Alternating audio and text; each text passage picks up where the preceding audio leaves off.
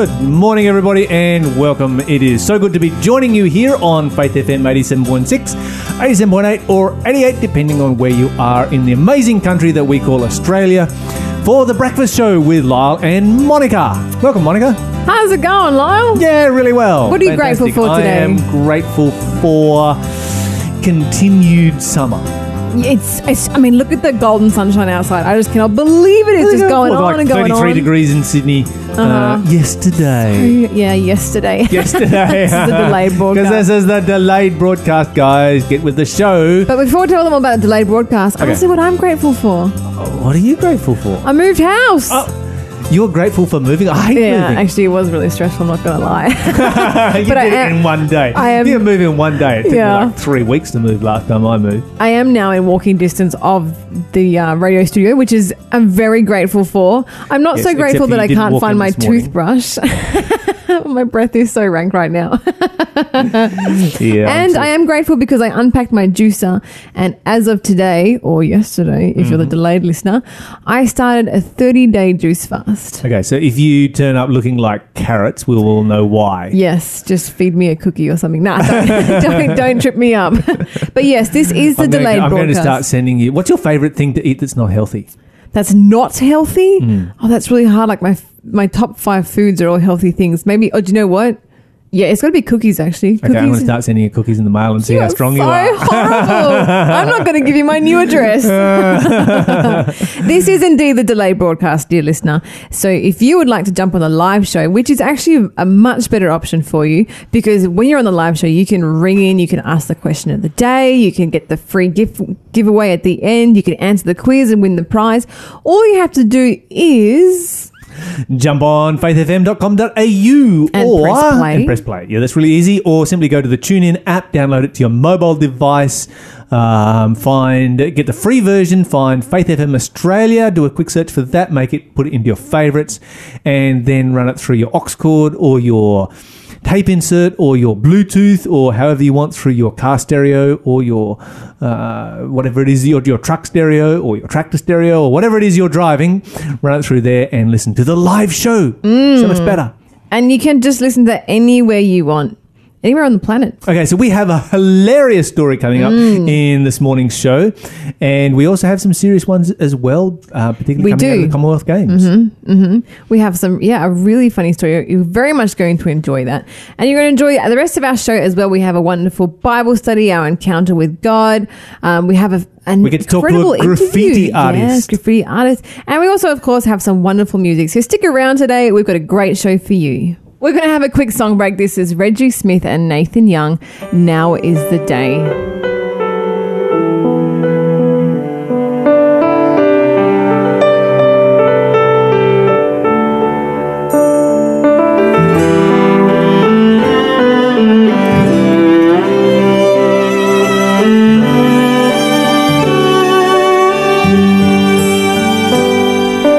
Now is the day of salvation.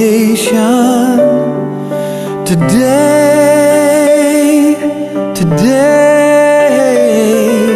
sinner without hesitation, pray.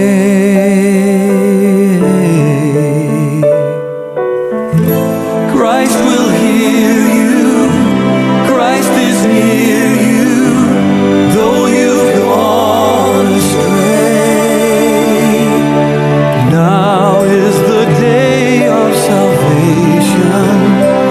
Let him wash your sins away.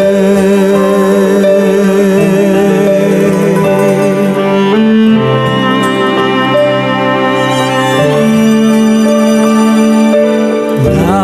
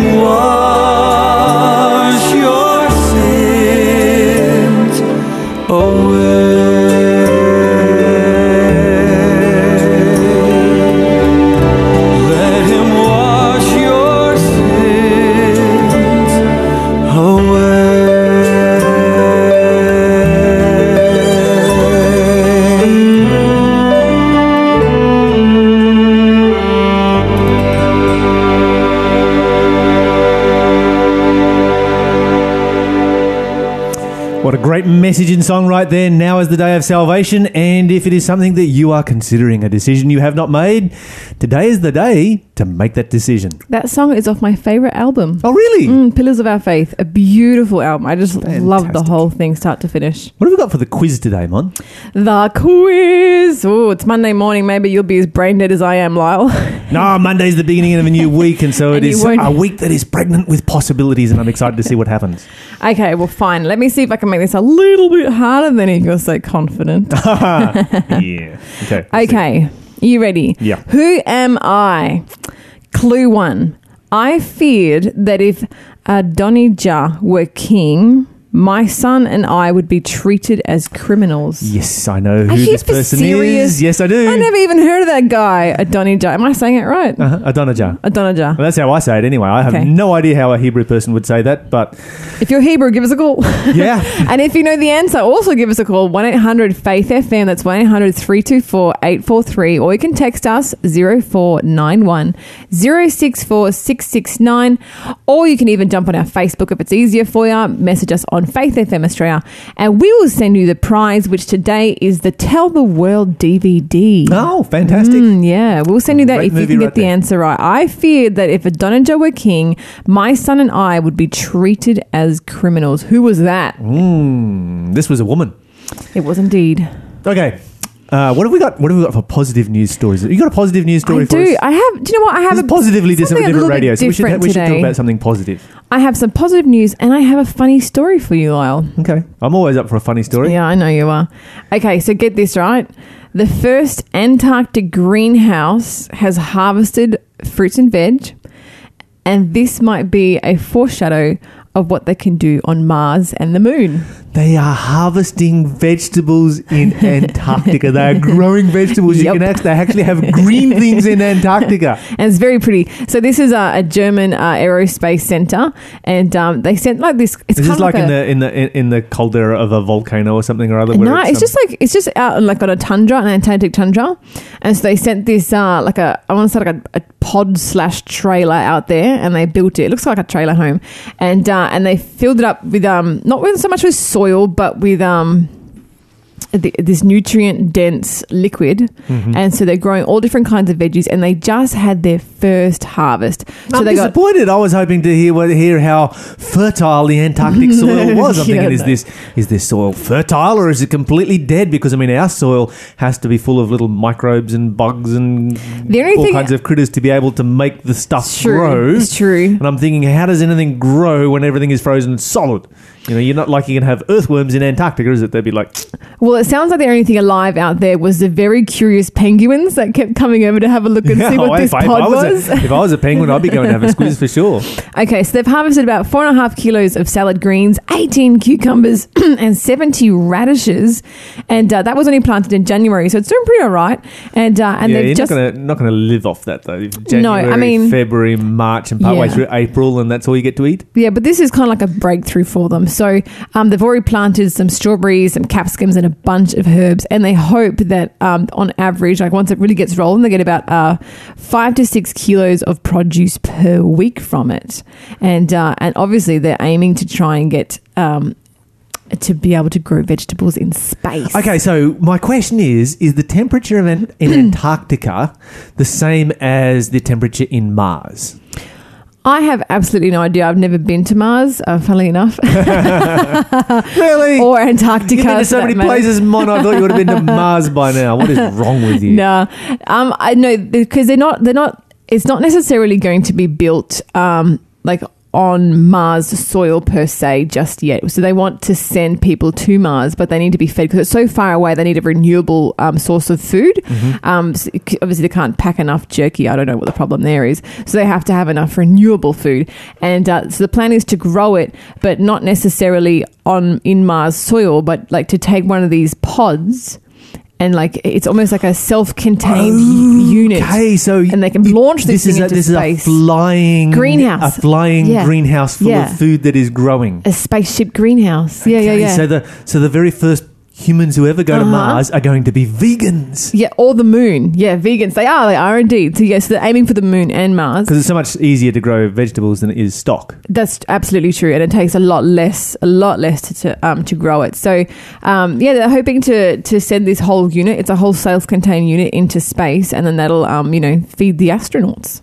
Fantastic. Yeah, that's an awesome story. I love that. That's just amazing. Humans are amazing. Mm-hmm, they sure are. Now, let me tell you a funny story, Lyle. Okay, so this is about a man who, by the way, just let me ask, have you ever been banned from anywhere? Banned from anywhere. From anywhere. Let me think. I can't think of being banned from anywhere. It's nothing immediately coming to mind. Okay, this is the story of a man, Nick Burchill, who was banned from a hotel.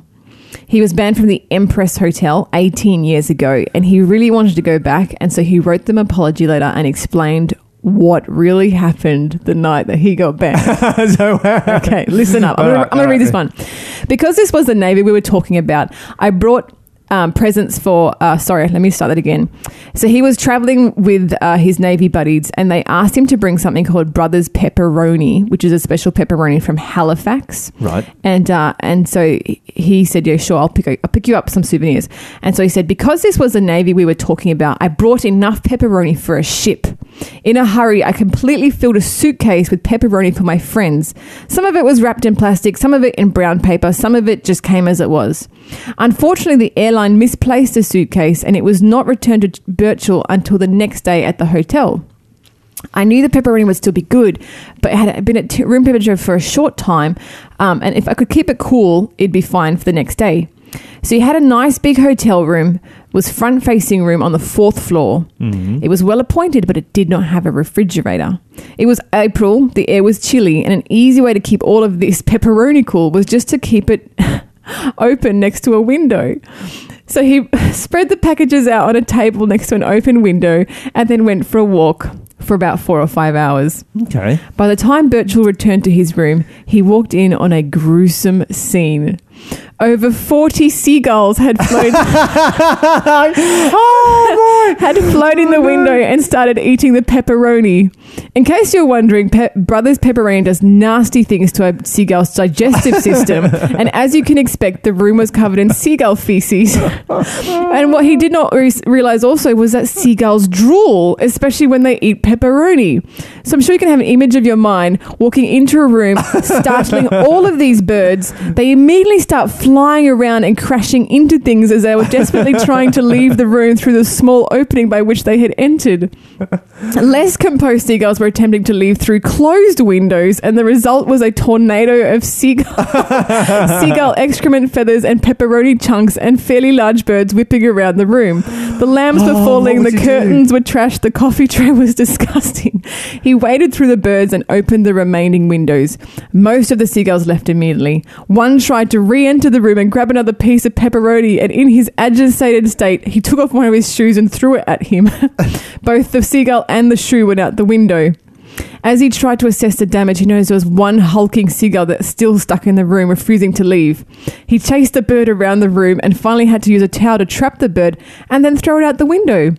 I had forgotten, he said, that seagulls cannot fly when they are wrapped in a towel. While this was happening, the hotel was hosting its very famous popular high tea outside the hotel, where a large group of tourists were first struck by a flying shoe and then a wrapped up seagull. With the room still in shambles, he remembered that he had a fancy dinner to go to, and so had to retrieve his shoe from the mud.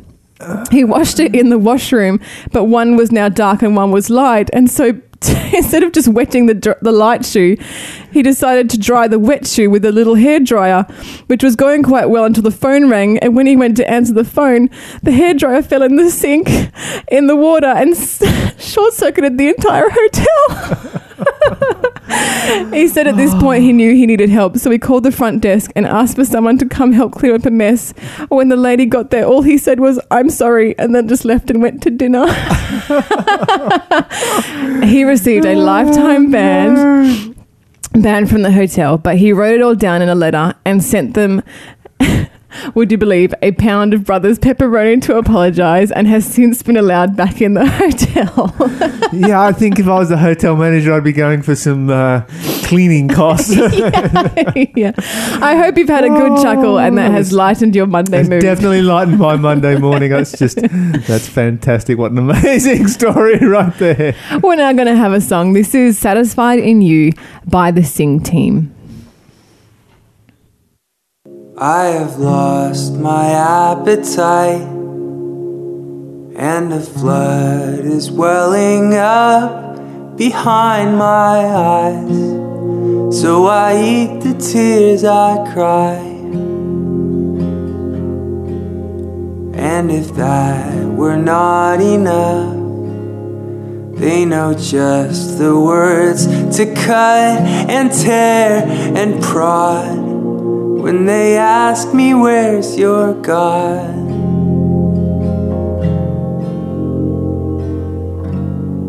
Why are you downcast, oh my soul? Why so disturbed within me? I can remember when you showed your face to me. As a deer pants for water, so my soul thirsts for you. And when I behold your glory, you so faithfully renew, like a bed of rest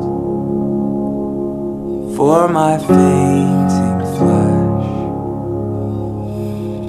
I am satisfied in you.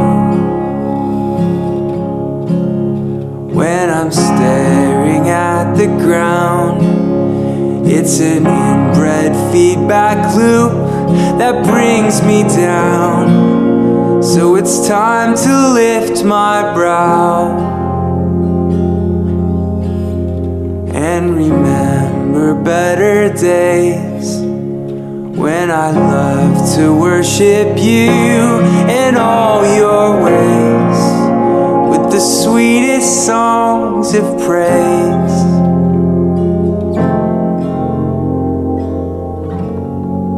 Why are you downcast, oh my soul? Why so disturbed within me? I can remember when you showed your grace to me.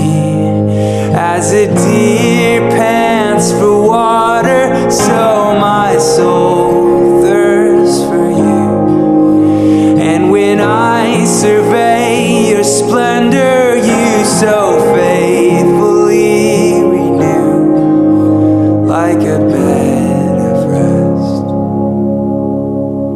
for my fainting flesh.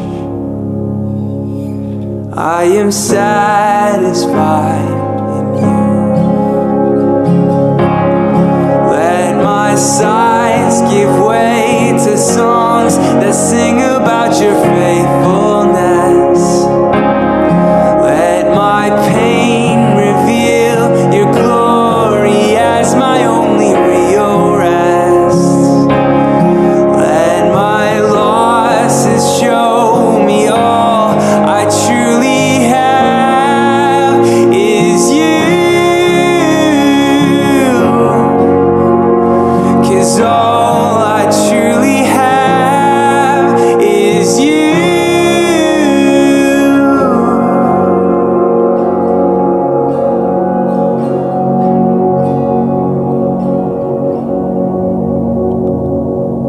So when I'm drowning out at sea, and your breakers and your waves crash down on me, I'll recall your safety scheme. You're the one who made the waves, and your son went out to suffer in my place, and to tell me that I'm safe.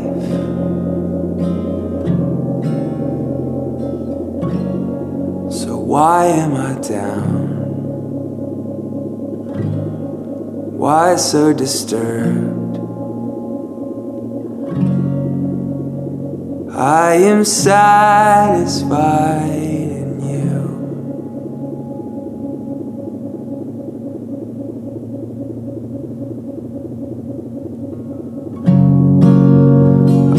am satisfied in you.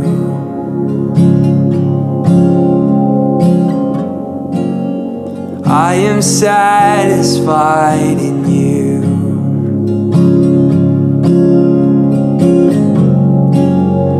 I am satisfied in you.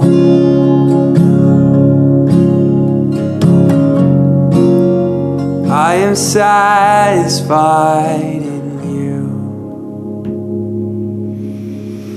That was the Sing Team, Satisfied in You, here in Faith FM. And I have an interesting story here, but before I get to it, Mon, what's our latest quiz clue? Okay, this is a Who Am I quiz, and the first clue was, I feared that if Adonijah were king, my son and I would be treated as criminals. And our next clue is, Adonijah wanted me to try and get the okay from the king for him to marry Abishag. This resulted in Adonijah's death. Mm-hmm. Abishag. Abishag. Yeah. That was an interesting name. Yeah. I guess that was a very pretty name back then. Not so much now. Yeah. But anyway, so here's an interesting story that has come through from the Commonwealth Games. Oh, yeah. And one on which I'm going to share my personal opinion, and maybe you have a different opinion. I don't know, but this is about Laurel Hubbard, who is a New Zealand transgender weightlifter. Okay. She's creating controversy by competing in the women's 90 kilograms plus weightlifting championship.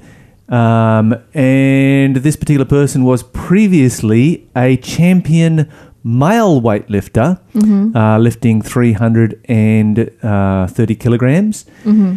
And so, of course, there is quite some debate, particularly from Pacific Islands and so forth.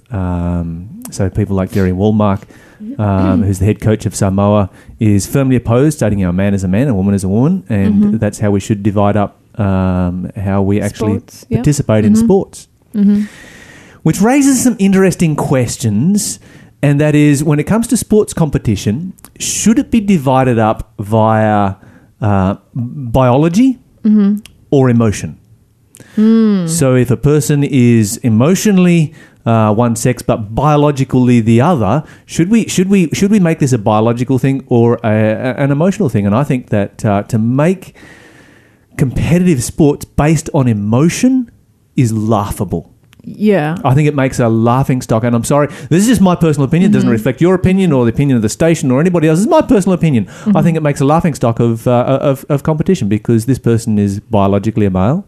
This person has the DNA of a male. It has the chromosomes of a male. They have the body mass of a male. They have the bone mass of a male. They have the muscle mass of a male. They have previously been a championship male competitor. There is no female competitor in the world that can come close to the amount of weight that this person is able to lift. They're expected to smash the record, and it's going to effectively creates the only way that you can possibly compete with this person is to have a sex change. Yeah. And I don't think we should require people to have a sex change just so that they compete and compete on an even playing field. Yeah. Look, I have heard about some of this in the news, and I was a little bit outraged because of what it can mean for biological women. There's, as a sportswoman, there's no way you can go now, because if men can just emotionally decide that they want to be women and compete in women's category sports, we're never going to be able to win. Do you get what I mean? It's there's a little bit more involved with sports than just saying, hey, I self-identify as a woman today. Certainly there's a bit more involved in it than that, but essentially that's the situation we have. And I think this is wrong. We have situations in the Bible where people self-identified as something that they were not. And so, for instance, you've got Nebuchadnezzar, who self-identified for 7 years as a cow. A very different situation, but it has some levels of similarity. And my question is, would we then put Nebuchadnezzar into bullfighting? Yeah, exactly. Because he self-identifies as a cow. No, we would say that's a case of clinical boanthropy, and we would treat his... We would give him appropriate treatment for that, which would not involve, treating him as a cow. Do you think transgender, or whatever term it is you wish to use, Do you think these people should be given their own category at any sort of sports? You know, you have your biological men, your biological women, and then if you wish to participate in something different, you can be in a third category. I don't think it's necessary because biology is biology and you can't argue with biology. And biology is what determines your body mass and your muscle mass, your bone mass. And so that's what's going to determine in what area you should compete. You know, this is the reason why we separate genders in competition. It has nothing to do with a person's emotional state. The reason we separate men from women in competition is because of their physical makeup. If it was just purely, if there was no difference other than, you know, just the emotional, like, you know, way that a person thinks, then there would be no need to have men's sports and women's sports. And one of the things that I see taking place with this story, and I'm trying to be sensitive here, is, you know, high-level sports is heading the direction that it headed back in Roman times. Okay. And in Roman times, you had similar situations to this kind of thing taking place where people were allowed to compete in such a way that they could not be beaten and that they would set records. And it was a start of the decline of the Roman Empire and one of the greatest civilizations the ancient world ever saw. It was one of the signs that brought about, you know, the Dark Ages, where civilization went backwards for, you know, nearly 1,500 years and just walked. You know, you look at the civilization of Rome and Greece and some of these nations, and when they started to go down this direction, that's when civilization collapsed. That's what brought in the Dark Ages, amongst many other factors. But this is one of the factors, and I just see, you know, many of the other factors. What we have happening in our world right now in Western society is a repeat of what took place in ancient Rome and Greece. And we are seeing the collapse of Western society. It's as simple as that. You know, you've got places like America that are very rapidly becoming a failed state. And we've talked about this before and some of the reasons for it, and how that, you know, extreme capitalism, which is extreme selfishness, is driving it. And now you've got situations like this where, yes, a new world record will be set and it will be unbeatable until somebody else comes along and has a sex change so that they can beat the record. But I think it's a little unfair because obviously men can then become women and then dominate women's sports, but women can never become men and dominate men's sports. It's never going to happen. This is the whole point. You know, where is the logic behind this? Where is the reason behind this? And this is why I say that we are heading down a path that is a demonstration of the collapse of Western society, because reason and reality is going out the window. Yeah. We are throwing reality out, and it's like, whatever you feel. You know, whatever you feel goes. Which I think, to be honest, discredits sports women, like, you know, biological women. The work and the dedication and the training that they put in to just be shattered simply because someone has emotionally decided that they want to be a woman when they have the genetic makeup of a man. You can just walk in and without too much work or effort or anything otherwise, just walk all over the competition. Yeah, I think it's I actually do think it's really unfair. If you have an opinion about this, do give us a call, 1-800-FAITH-FM. We can have a chat about it, 1-800-324-843. Let us know what you think. Do you think it is unfair that a biological man can decide that he wants to compete as a woman in women's sports and therefore smash all the records held by biological women? Anyway, another story, very quickly, just as we're finishing up. There is research coming out that shows that about how to be a giving person without burning out. And that people who manage their benevolence. Okay, so they manage the amount of time that they give, actually have a better effect on the people that they are giving to. So, for instance, if you get a teacher, right, who is a very giving person and there has a student who needs some help, and they're like, I'll give you a whole day on Sunday to help you and tutor you through that, compared to another teacher who says, why don't you join me for an hour after class while I'm also tutoring this other person? It's the second one who has a greater effect on the student. That's than the first one. So we've always known about, it's important to protect yourself so that you have more to give. Yeah.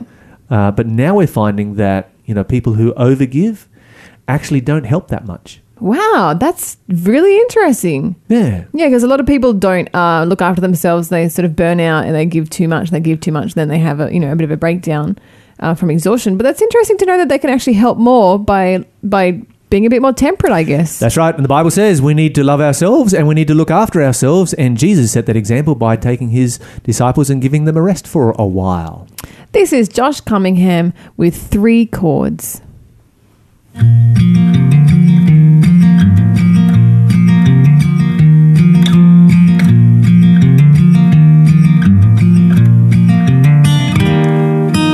Follow your heart is what they say.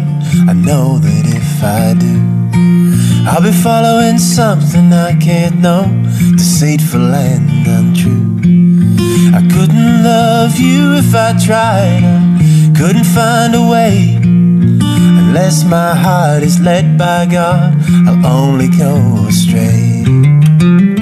If we wanna be one heart, one flesh, one instead of 2, there's gotta be 3 chords woven, God and me and you. If our hearts burn within us with the fire that consumes, only then can we say I love you. Well, God is love, he gives to us a priceless gift that's free. He gave himself, he gave his all unconditionally.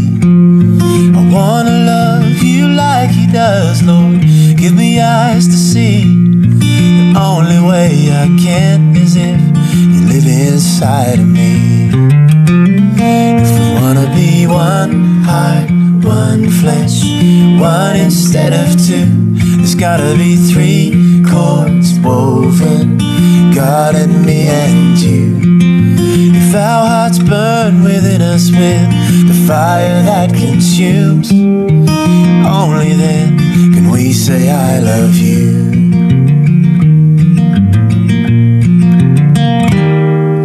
Well, love is kind, love never fails. It ain't boastful, proud or rude. It bears all things, believes all things, rejoices in the truth. Love will never seek her own, love's patient, love endures. And if we want love like that, is what we'll have to do.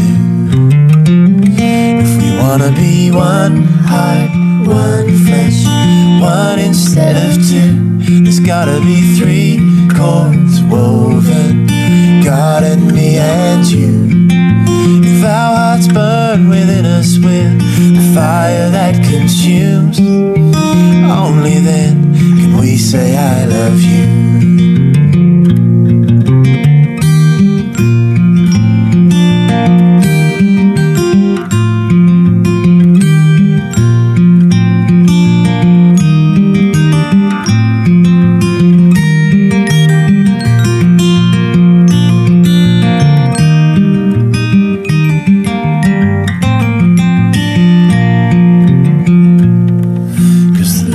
God is the only love that's true. The love of God is the only love that's true. The love of God is the only love that's true. The love of God is the only love that's true. And it's the love that binds us, it binds us tightly, stronger than the grave. What God has joined together now, let no one separate. This love is forever, yeah, it's for eternity. 'Cause the wellspring of our love is the one who is and was and will be.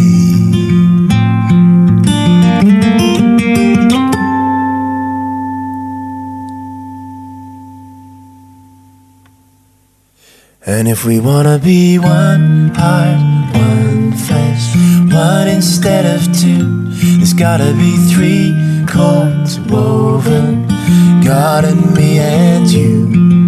If If our hearts burn within us with the fire that consumes, only then can we say I love you.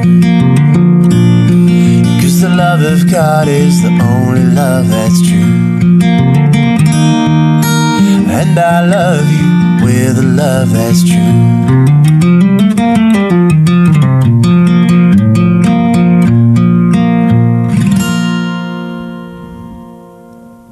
That was Josh Cunningham with 3 Chords here on Faith FM. And Monica, what's very quickly a clue for our quiz? Okay, so this is a Who Am I quiz. The first clue was, I feared that if Adonijah were king, my son and I would be treated as criminals. Clue 2 was, Adonijah wanted me to try and get the okay from the king for him to marry Abishag. Mm-hmm. And this resulted in Adonijah's death. And the third clue is, I am the mother of Solomon. Well, there you go. If you know the answer to that, then give us a call. You know the number's 1-800-324-843 or text us on 0491064669 or shoot us a message on Facebook. But right now, Monica, I have somebody on the phone, a very special person on the phone, and I want to ask your opinion. What is your opinion of graffiti? Ooh, graffiti. I like some of it. I don't like all of it. I particularly like murals. Mm-hmm. So, yeah, I like commissioned graffiti. That's a bit more artistic. Tagging, you know, when they little kids trying to have a go and it looks a bit straggly, not so much. Well, I have a graffiti artist on the phone. Dilaga, welcome to the show.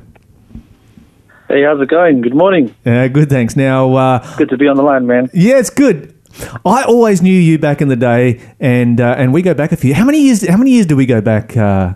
Oh wow, 2010. If I could remember. 8 years. Yeah, hey, Monica, let me let you on a little bit of a secret. And I knew Tulaga as 2 back then. Can I call you 2 because that's what I always used to call you back in the day. Absolutely, yeah, absolutely. Yeah, that's the Aussie version of my name, so pretty much 2 is what it is. Okay, so you're here in Australia. Well, you're not here in Australia, you're in New Zealand, but because you're on Australian radio, we'll call you 2. And Monica, guess what? What? 2 went to the same alma mater as you did. Oh, no way. He went to the Inuit Evangelism College, IWAC. Oh, you're an Iwetian. That's right, yeah, pretty much. So that's where I met 2 from. Hey, 2, we want to hear a bit about your story this morning, and we particularly want to hear about what you're doing with graffiti because that's something definitely unique. But yeah, why don't you just start us off? Obviously, you're in New Zealand now. Did you grow up in New Zealand? Are you from New Zealand? Is that where your family's from? Yes, yeah, born and bred in New Zealand, Wellington. Yep. That's where home is. Yep. And that's where my parents migrated from Samoa. I grew up in there. Porirua was the city that I came from, and so life began there. And my parents became Adventists, and we, had us 4 boys, and we grew up in the Samoan Adventist traditional church background. Yeah, I was going to say, did you grow up in a Christian home? But because I often ask people this question, but absolutely, for a South Pacific Islander, from Samoa, I guess everybody grows up in a Christian home, coming from that culture. Would that be right? Absolutely, yeah. And church is just what we do. Yep. We carry our Bibles around as part of the attire, almost. Whether we read it or not, it's just something that we do. But yeah, that's pretty much the upbringing and my background on how I was introduced to God. Sure. And so without that, I don't think I would have had the reference to understand that the God of heaven was actually communicating to me. So. Fantastic. And so that's my background, mate. Now, was there just a question on that? Was there a point at which you where it became real for you, or have you always known God? Yeah, it did. It came to a point where, you find something, and if you find something like hip hop, that's hip hop kingdom, and it could only serve and provide the joy, the happiness, and the fulfillment for only so long. And then I realized the same question: is this it? Is there more? And then all of a sudden, the Lord just called me, and which was different. So how did that calling take place? Describe for me what happened when God called you. At that time, I didn't know much about God. It was just very elementary. Noah's Ark and all those kind of stuff we learned at Sabbath school. That was it. Yep. But because of that, I was able to realize that, hey, God's communicating through to me because of what my parents taught me at home in family worship. And so I'm a product of that. And so it's funny because God used hip-hop because that was the lenses that I had on at the time. Sure. And so he used that to help me understand what my parents and the church I belonged to and all these Adventist experience that I had growing up made me understand, hey, I get it. And I actually need it and I want it. And so I understood what my parents were teaching me through the lenses of hip-hop. So hip-hop was a medium that God used to help me understand him. Yeah, fantastic. And so, yeah, absolutely. Now, question, back in the day when you came to Australia and attended the It Is Written Evangelism College, which was where we met, which was operating out of Sydney back then, had a great time there that year, and I've certainly got some great memories of working together there. What was it that inspired you to come to the It Is Written Evangelism College? I just had a passion for winning people to Jesus. I just realized that, I had something and then I wanted to share it. And so I wanted to learn how to communicate the information, the experience, the encounter I had with God, and I just wanted to share it with people. So going to IWEC was part of the journey to enable me to be a better soul winner. Yeah, fantastic. And met people like yourself who had the same kind of passion. And I just was thirsty and hungry for it because then I realized, hey, that's the call. Now, my understanding is you've been in pretty much full-time ministry ever since. Is that right? Yes, absolutely. Yeah, as a pastor. Yeah. Yeah, I'm in full-time ministry. Yeah, that's right. I've been called to Christchurch, and Christchurch is my post, looking after two Samoan churches. In Christchurch, I renew in Edison Church, and I've been doing this Sunday College since 2015. So how does a pastor get into a ministry involving graffiti? I'm still trying to figure out where those dots connect. Yeah, because when you use the word graffiti, sometimes we have images of train Criminal carriages youth. that have been tagged all over the place, and criminal youths that are running around with too much time on their hands and nothing to do, and just making a mess of delinquents things. Absolutely, there's a huge stigma with it. We get it, and it's obvious, and it's the truth. And because graffiti has this stigma to it, that it's vandalism. We break the law because we just don't have permission to write on somebody's wall. And, if somebody came and tagged my car, I'd be like, oh, that's a bit disappointing. Now I'm going to have to clean that off. Oh yeah, absolutely, it's terrible, and that's the sad side of that. Right. And it's just the vandalism and so forth. But for graffiti, together with me being a minister, it's actually this is a personal ministry with me. Even before I became a minister, I was already, I would say, doing ministry. Sure. It's funny when we say that, I'm going into ministry. But before that, I was already involved in ministry, whether I was a part of a leadership or it was just part of who I was. Being a Christian. And so graffiti was a personal thing. It wasn't so much I was thinking about what should I do as a minister? Should I use graffiti as part of my ministry in the church?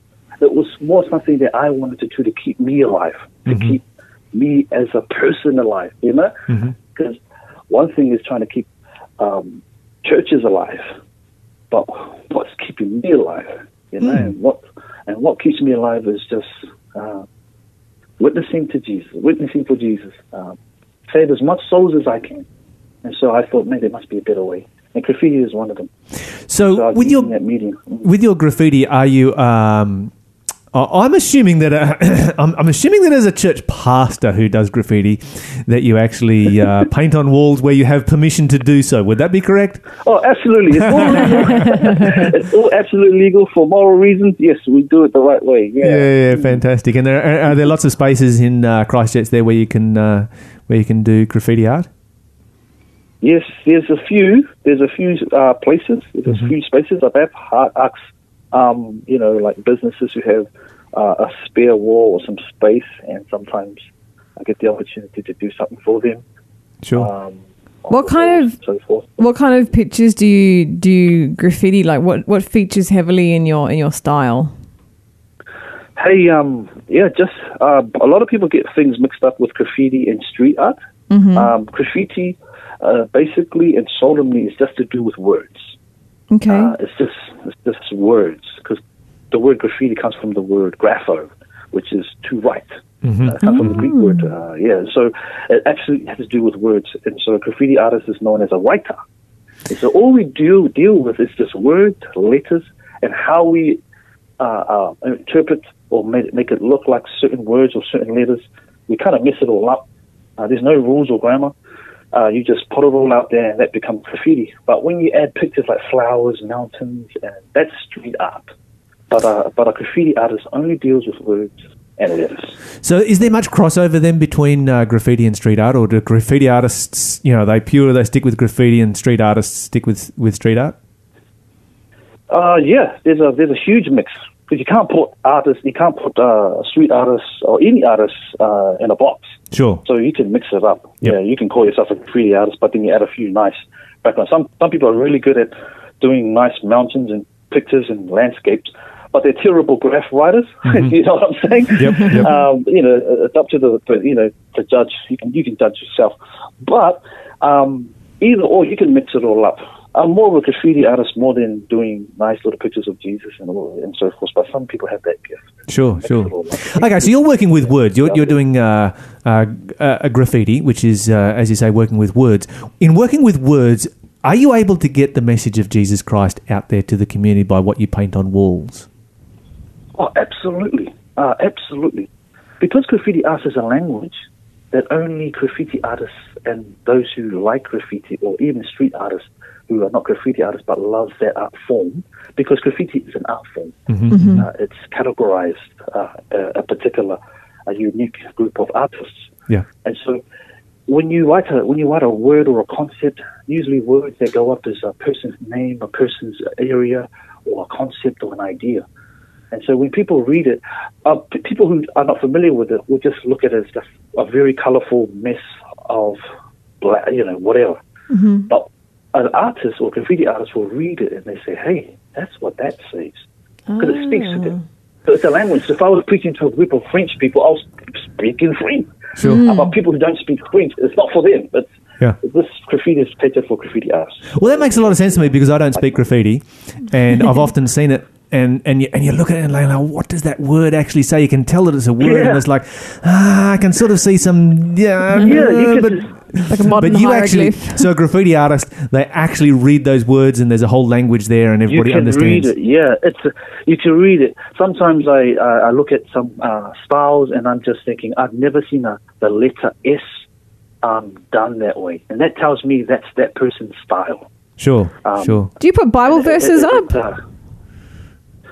Bible verses, because you can only put up so many letters, so you play with words. So, for example, my project is, instead of putting the word Jesus, I've got this project called Self-Zero. Self-Zero means another word of saying selfless, because graffiti artists like to play with words, and they like to make up words. And so my slang, or the language that I'm trying to use, which I am using, is self-zero is another word for Jesus in saying that he is selfless. Yeah. Do you have a tag or a particular name for yourself, like a nickname or something? Not really. I haven't gone down that track. I'm basically just going with concepts, biblical concepts, familiar words like faith, hope, and love. Those are basic stuff, but to get more complex, to get deeper into the bigger world, instead of commercialized areas where faith, hope, and love is a common thing that a lot of graffiti artists use, I'm going to get deeper to the point where how can I interpret the three angels' message in graffiti and only in a few words. Wow. That would be very challenging. I mean, you're talking about just a very limited number of letters, and you're going to, I would love to see an interpretation of the three angels' messages in graffiti art. Oh yeah, that's right. I mean, Lyle, that's the challenge is how can you get the three angels' message to a graffiti world where a language is spoken fluently, where they can say, where in the world did this come from? And very quickly too, because we're almost out of time, but do you get to mix a lot with other graffiti artists and obviously share Jesus with them? Yeah, I've met